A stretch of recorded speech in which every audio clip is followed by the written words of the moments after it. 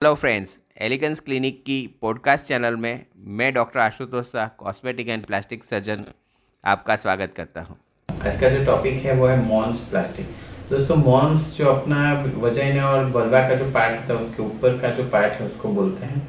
काफी सारी बार बहुत सारी वेट रिडक्शन करने से या काफी सारा वेट गेन करने से या फिर प्रेगनेंसी की वजह से या फिर आपकी एजिंग की वजह से मॉन्स जो होता है आपका हैंग हो जाता है। हैंगिंग माने नीचे की और डाउन टर्न हो जाता है। तो ये आपके यूरिनेशन में, आपको क्लीनलीनेस में और आपके सेक्स के टाइम पे आपको प्रॉब्लम कर सकता है।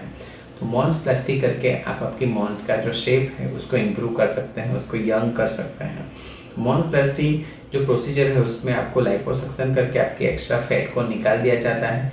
जहाँ पे अगर आपकी फैट कम है तो वहाँ पे फैट फिलिंग किया जाता है, और अगर आपकी एक्स्ट्रा स्किन है तो वो एक्स्ट्रा स्किन को हम निकाल देते हैं, जिससे कि आपकी मॉन्स का जो पार्ट है उसका लुक, कॉस्मेटिकली लुक और फंक्शन बहुत ही इम्प्रूव हो जाता है। ज़्यादातर ये प्रोसीजर लोकल एनेस्थीसिया में या डे केयर प्रोसीजर में हो जाती है। इसके लिए आपको बहुत ज़्यादा डाउन टाइम नहीं होता है। अगर आपको ये पॉडकास्ट अच्छा लगा तो आप इसे लाइक करें और फॉलो करें, और हमें कांटेक्ट करने के लिए 9879546805 ये नंबर पे आप कॉल कर सकते हैं। Thanks for your time.